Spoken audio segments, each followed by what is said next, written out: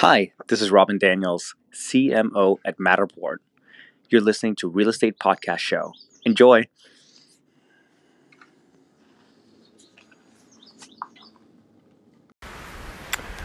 Good afternoon, Paul Andrigo here.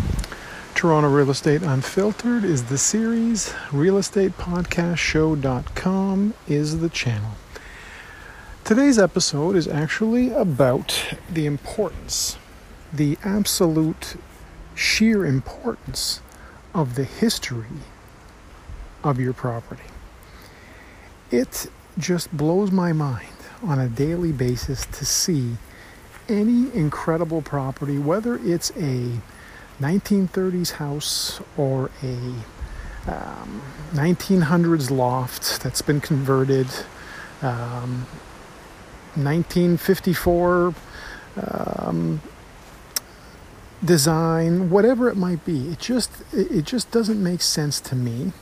Anytime I see a listing, and I know very often the history of these places in such detail that it's almost like, what else about the property isn't being discussed? And that's something I really want to address.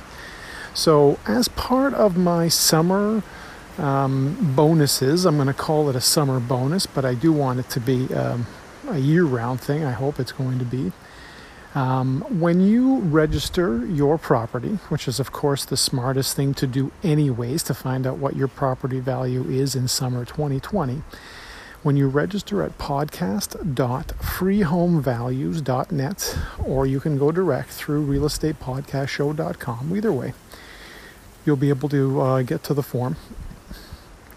And when you do that, you'll have the additional option of getting the home history report option, which is is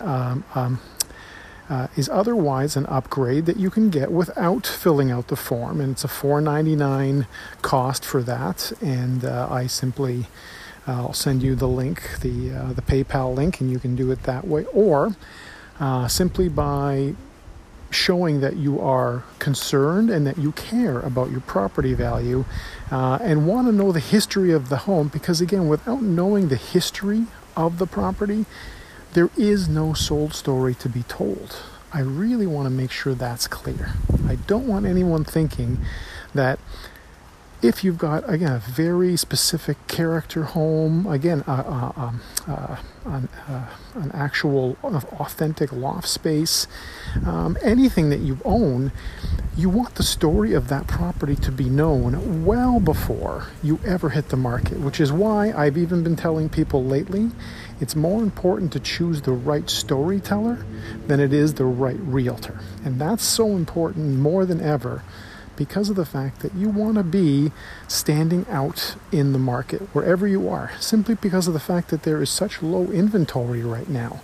It does not make sense to just sort of blend in with all the others. It makes way more sense to stand above them and to have the history of your property clearly known and told. Obviously gives the buyers an added value to that property, and I've got proof of how great this has worked. In one case, I had 70 showings on my listings in 1 week just recently, and that's something that isn't something that happens very often, especially during a pandemic for that matter.